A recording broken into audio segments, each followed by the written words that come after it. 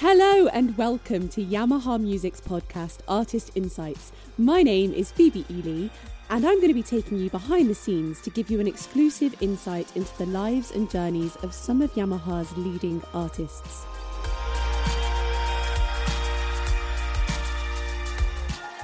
Joining me on today's episode, I have got the exceptional Belgian trumpeter Jeroen Bervaerts. Jeroen's outstanding technical capabilities and sensitive musicality make him a musical force to be reckoned with. His repertoire encapsulates many different eras, from Baroque to contemporary music and jazz. With a flourishing solo career of recitals and concerts with many of the world's leading symphony orchestras, Jeroen's incredible playing has also brought him invitations to play at internationally acclaimed music festivals all over the world, including Ars Musica in Belgium, Take Fu International Music Festival, the Rheingau Music Festival, and many, many more. Alongside his incredible performing career, Jeroen recently accepted the position of visiting trumpet professor at the Royal Academy of Music in London, helping to inspire and pass on his legacy to the next generation of young trumpet players. Jeroen, what a pleasure to have you here today. Thank you so much for joining me. It's a pleasure to be here. You've had such a varied career, Jeroen, and one thing that struck me is just how young you were when you first won that first competition in 1991, where I believe you were only 16.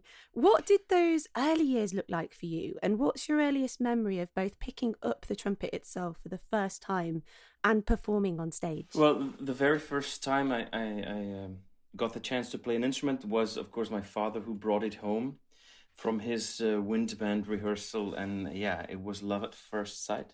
Oh. He is actually also the first person to tell me how to spit into this thing, because that's how he said it, just spit into it. And then actually I started performing or playing little concerts and doing little competitions from the beginning. And I'm actually I'm incredibly thankful for that, because that's something you cannot relearn later, because it became normal at a very young age to perform. And I mean, I remember the very first competitions I did in the first 2 or 3 years, I always screwed up the end. So I played really well, and in the last 2 bars, always something happened. That's interesting. Yeah. What do you think that was down to?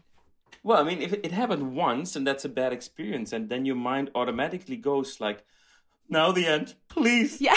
Please. And then, yeah, I did carry that along for a while, actually, in my brain. It was damaged.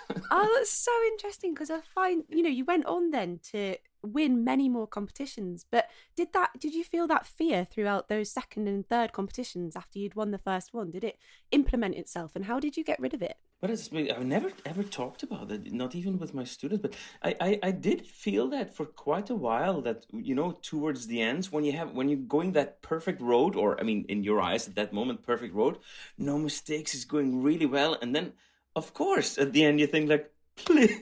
Yeah. Don't. And it just, I mean, the best school there is perform. So then eventually that just goes away. If you have because, it's impossible in our field, that, to get rid of bad habits or bad experiences. You can only replace them with good experiences. So I guess then at some point, the wage was going more towards the good experience. Oh, I'm so glad they did, because as I said, you went on to win so many more competitions, which eventually led to you stepping into the role of principal trumpet with the NDR Radio Symphony Hamburg. Could you talk us through what your first day as the principal trumpeter there looked like for such a prestigious orchestra, and what were you feeling? Wow, interesting. My first day, I cannot recall the first day exactly. I mean, I can recall the big feeling you have. You're perfectly prepared, of course. Your first service or day in your trial year, because in Germany you work with trial years or even 2 years nowadays. So you're perfectly prepared, and you don't know what to expect, because I didn't know any single player from that orchestra. Wow. So after I won the audition, I played once a modern music series, just as a sub. So it was not completely unknown. But then I remember the first days, because of the tension, I was just exhausted. rehearsal started at 9:30 and we were finished at 2:30 because it was like very often in radio orchestras, you put the service together, almost no breaks. After that, I was just absolutely exhausted. And I was thinking about, how do these people do that? That after this, they drive 150 kilometers to go teaching until 10 o'clock at the end. How is that possible? And then a few years later, you see yourself doing that. So yeah. you get used to that. Yeah. Cycle. Oh, it's so amazing. And I'm wondering, how different do you personally feel when preparing to perform for radio as part of a full orchestra versus standing on stage as a soloist with one of the world's leading orchestras about to perform a solo to a live audience? Do they differ? Well, I to be honest, I do feel much more at home standing in front of the orchestra, because somehow you have more space. No, but you do have, of course, more space in terms of square meters, but that it is a space in a general meaning, because you have a bit more freedom artistically. Of course, you have many more notes to play, so it's not about hitting that one note or that one bar, which is so often that's the difficult thing about playing in the orchestra, that you have to just be spot on when you are needed. Because if the trumpet player doesn't hit it where it should be, then the whole audience goes like it's all downhill. Oh, it's so that freedom and that extra the liberty you have to perform, especially recitals where you don't also make your own complete concert program very often. I love that liberty. But I do. I mean, the power of an orchestra is just. It's just incredible. Phenomenal. Absolutely phenomenal. And that feeling, did you get the same feeling before you went on stage? So, for example, before you went on to record for the Radio Symphony Orchestra versus that moment before you walk on as a soloist, do they differ mentally in terms of preparation? In terms of preparation, yes. But then again, they all differ mentally and physically, because if you have to play, for example, Haydn or trumpet concerto, or something light, Shostakovich, piano and trumpet, pieces that are not physically very demanding, then it's all about being fresh, being very, very fresh in the moment, versus pieces that are super demanding, Zimmermann or Ligeti or a whole recital program. So there is already very different preparation. And if you're going on stage for a short thing, where it's all about perfection, or if you're going on stage for the whole ride, for the whole marathon, that's a mentally different thing. But I wouldn't say, I remember the first concert after my trial year was Mahler 5 live on television. And then, that was after the summer break, right? Yeah. So no summer break whatsoever. I remember being in Sweden and playing for 3 weeks, just practicing that symphony, and then trying, to get that good feeling, that good vibe, where you think you'll do the best job. And when you stand in front of the stage, just before going on stage, if that's a Mahler 5 live on television, or it's a Haydn concert that I play for my students in the audition training, there's not that much. There is some difference, but you can never be too sure. I like that. That's good. And as I mentioned earlier, you've had an incredibly varied career and you perform repertoire from many different genres of music. What made you explore different pathways of music in your own playing, and how did you manage to combine them to work for you personally as a player? Well, that's the only explanation is my background. I grew up in Belgium, like in England, in a wind band. In England, it's brass bands. So there, first of all, you play a big variety of repertoire. I always plays in quite, let's call it serious wind bands and brass bands. So we did competitions, and it was also serious repertoire, apart from the light film music part of the concert. So we also did that, of course. That's the first part. And then the second part, I was in a, musical gymnasium or high school between 15 and 18. Yeah, secondary school. Yeah. Secondary school. So that was a secondary school where you could study two directions. One was theater, and the other one was music. And there was also dance in the middle. And we'd be completely in touch and in contact with each other, although it was two different fields, but still, I mean, and I had my a cappella band, close harmony band, pop band. I mean, I was, of course, also playing classical music there, but that's where the variety came from. I mean, I was at border school, so after 5 o'clock, all the subjects were, were over, and then we just started. For example, with the piano player, for half an hour or an hour, I just improvised in Doric key or something like that, and then at the end of the night, we'd sing some pop tunes together with 2 or 3 or 4 or 5 people. In between that, we do Bach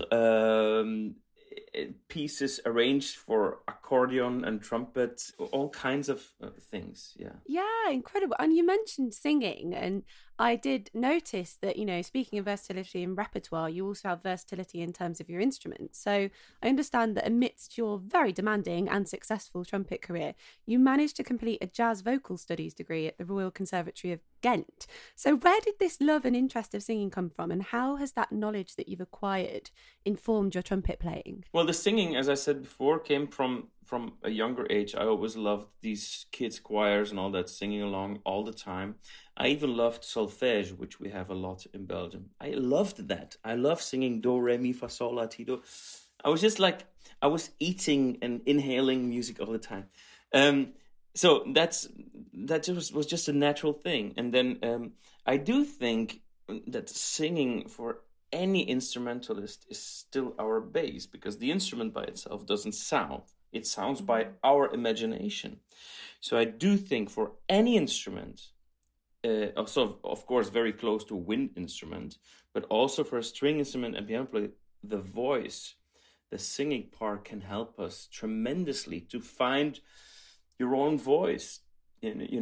I see the trumpet as an extension of my body, as the mind or of the voice. So singing and playing you can't get much closer, I guess. No, I can understand that. And I'm wondering, touching back on what you said right at the start about, you getting that fear towards the end. Did you have that when, for instance, you were performing a singing solo? So when you were singing the jazz piece while you were at the Conservatory of Ghent, did you have that same fear, or was that very different because it was something that was internalized in you? No, well, I mean, we're making a bigger thing. We're making an elephant from a mosquito now.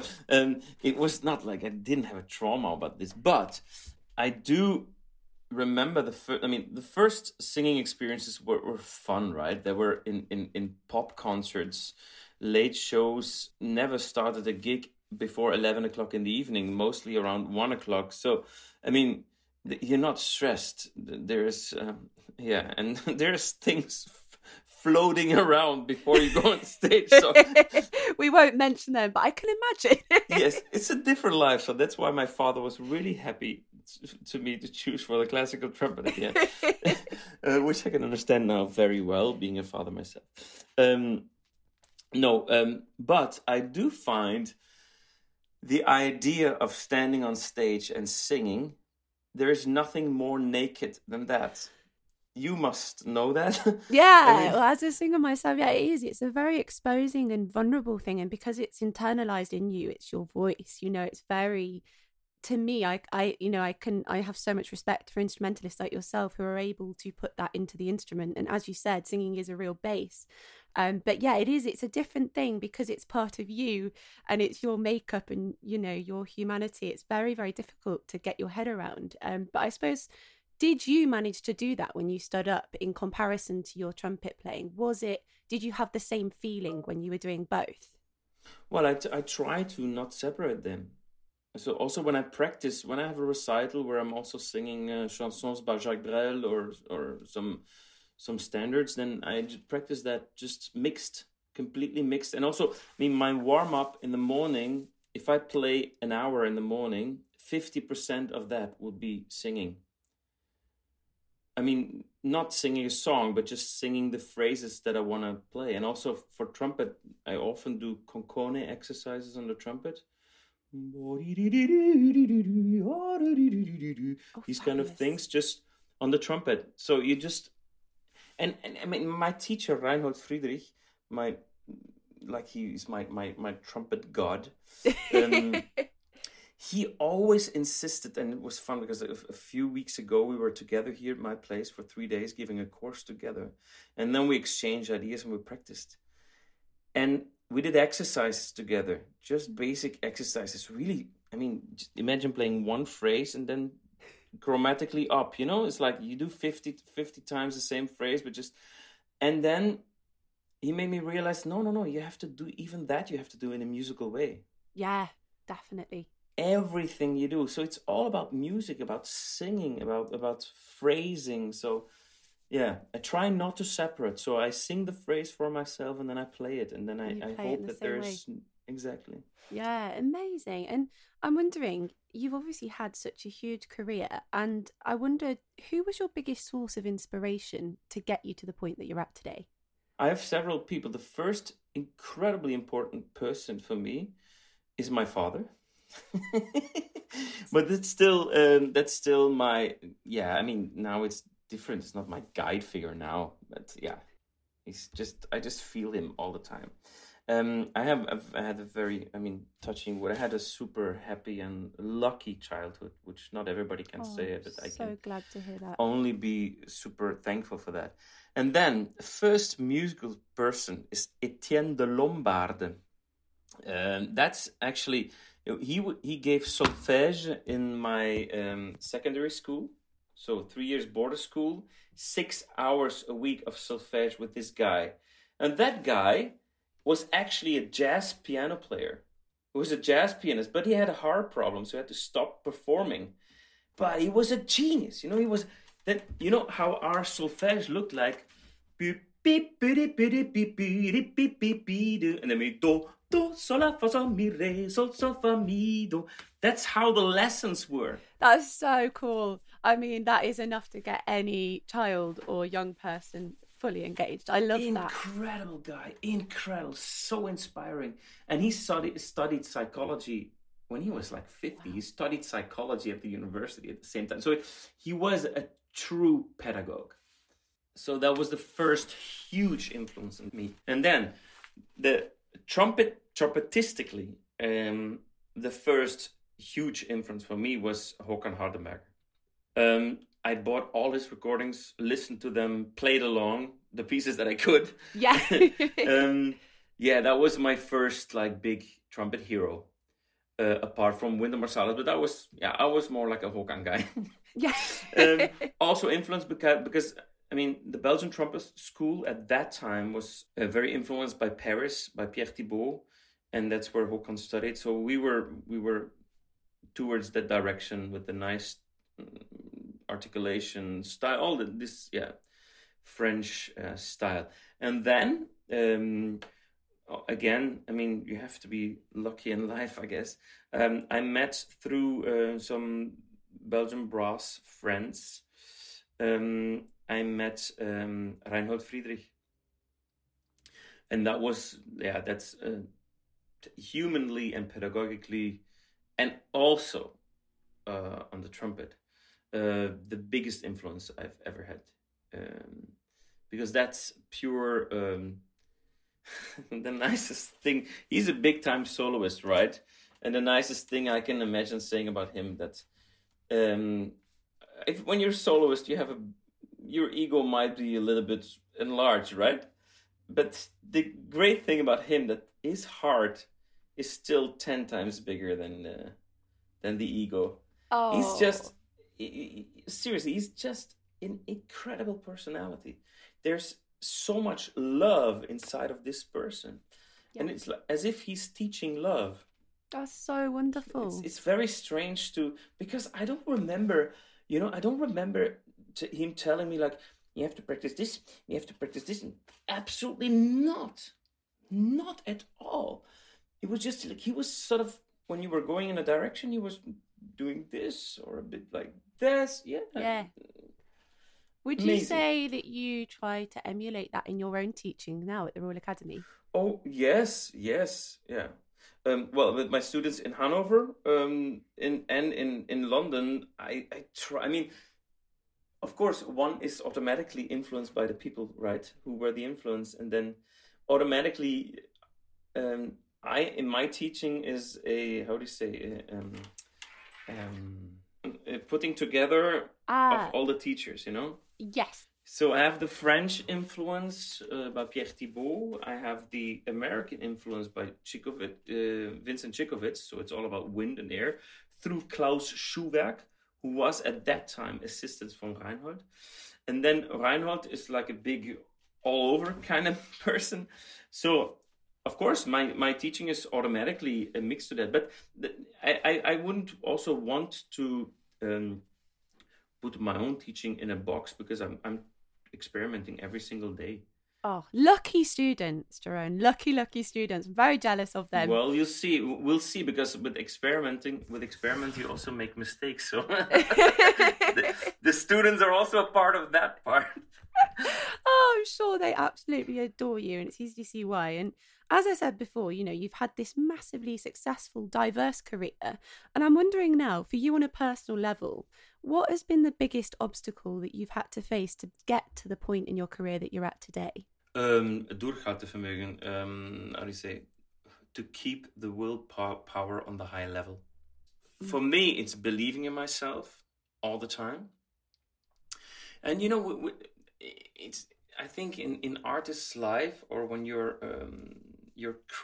a part of a creating process, we're trying out things, we're flying on a high, and then we fall down, we bang down, and then to try to equilibrate that, to try to guide that, and always keep going.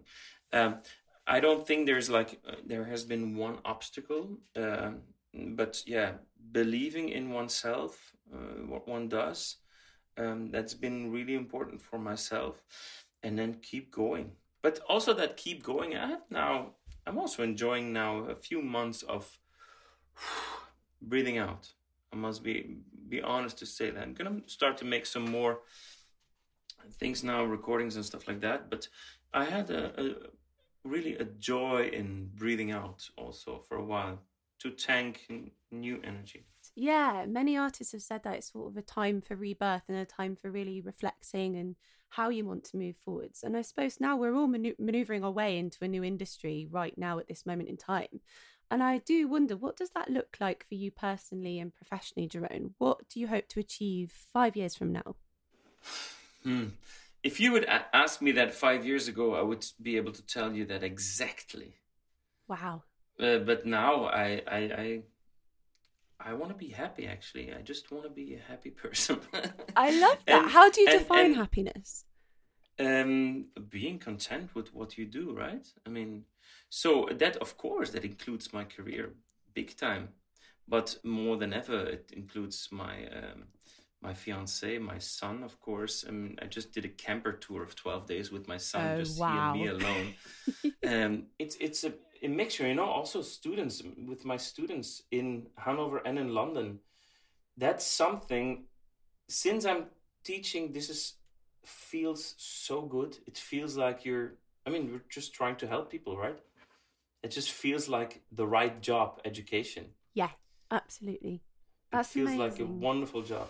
And yeah, in terms of performing, I want to keep on a few things. I want to keep on expanding the repertoire in terms of playing certain pieces all over and over again, so people see them as standard pieces, like Ligeti Mysteries of the Macabre, some of the Gruber pieces, some Hosokawa pieces.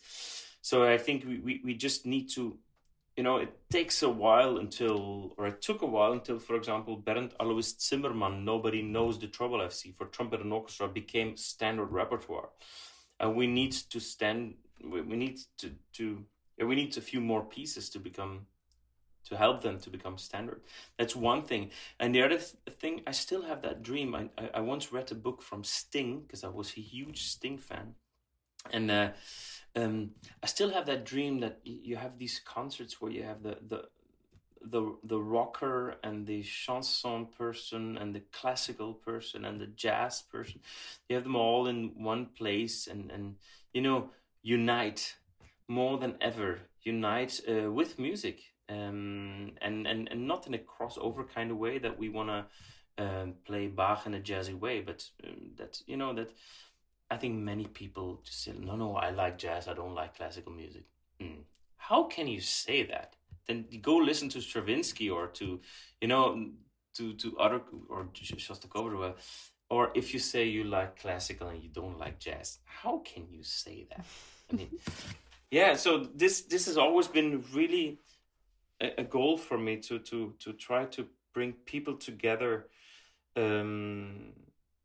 People of different styles together through music. I have no doubt you're going to do that, Jeroen. I've got a very strong feeling, considering what you've achieved throughout your career so far. But this now is, which I really liked, there is this brass ensemble in Germany called Zalaputia Brass. And a lot of my former students play there. And they're making CDs and programs which look exactly like that. So I'm like, oh, thank you. That's the most exciting part, that you have the next generation doing that. Absolutely, I can imagine that. And as I said, you've delighted so many different audiences, just like your youngsters are doing now, with your incredible artistry. And I just wonder if you could travel back in time to one of your own performances to watch it as an audience member, which one would it be and why? As an audience member? Okay. As an audience member, I would go listen, that's not a soloistic performance, I would go listen to Mahler Third Symphony with the Concertgebouw Orchestra and Maris Janssens, where I played the principal trumpet part in that. Wow, why is that? Maybe Carnegie Hall or Concertgebouw, I don't remember. We had a big tour with that. It was like an almost one time in a life experience. I mean, there are some concerts that you will never forget, right? And this is the highest on my list. After the last note, you look around and every single face that I saw was crying, including conductor. I still have become completely emotional if I think about it. So this was emotionally the strongest. So that's why I think if I want to listen to that as an audience member, that would be the one. Wow. Definitely. That's so interesting. And do you feel that spiritual connection when you are up on stage at moments like that? Can you feel that music is more than just music? Of course. Well, I mean, I try to do everything before I go on stage to have that possibility of free feeling, that means you have to be perfectly prepared. You have to be very secure of yourself that you can do that job in whatever piece you have to play or whatever recital. Sometimes it's like a 2-hour recital, so you have to know that you can do it. That's the first thing, of course. And then I used to do like an hour and a half of yoga before going on stage. All these kind of. I have another method now what I'm using, but yeah, I'm always also trying to be mentally in the stage that you can speak in the best possible way to the audience. Yes, yeah. There's also soloistic performances that I would love to listen, but just because of the variety, maybe like a recital with Ligeti and Jacques Brel and Enesco, like these kind of things. But yeah, the most intense musical experience was definitely with the Concertgebouw Orchestra. Oh, so inspiring, so awe-inspiring. I love that. Thank you for sharing that story. And I was just going to say, it's been such a privilege to share this time with you and to learn about all of your incredible experiences in your career and your wisdom. But I have now reached my final question, Jeroen, unfortunately, which is, what piece of advice would you give to an 18-year-old Jeroen? Yeah. How honest should I be? Oh, very, absolutely. We want honesty. Stop wasting your time. That's what I would tell myself. No, I mean, you can never turn back the clock. When I was around 18, because I started to practice pretty disciplined at a very young age. And then when I was 18, I took a break. So, since you're telling the age 18, I'd have to say, stop fooling around, go practice. there's I think that the most important thing to reach your goal is the willpower, right? So it's not only about practice, it's about so many things together. And if you're an unhappy person or a person with a long face, you can forget any solo career. I mean, and I think you have to bring the powers. Definitely nowadays, it's so much more social. You have to bring energy, power. You have to bring so much. Also, as a teacher, you can't just sit there and say, okay, go again, please. The E flat was a bit flat. I love that. Thank you so much for joining me today on Artist Insights. You have been an absolute joy. Thank you so much for your nice work. If you enjoyed today's episode and want to learn more about Yamaha and our artists, please do tell your friends about the show and subscribe to our podcast and leave us a review. We'll see you next time for another episode of Artist Insights with Yamaha.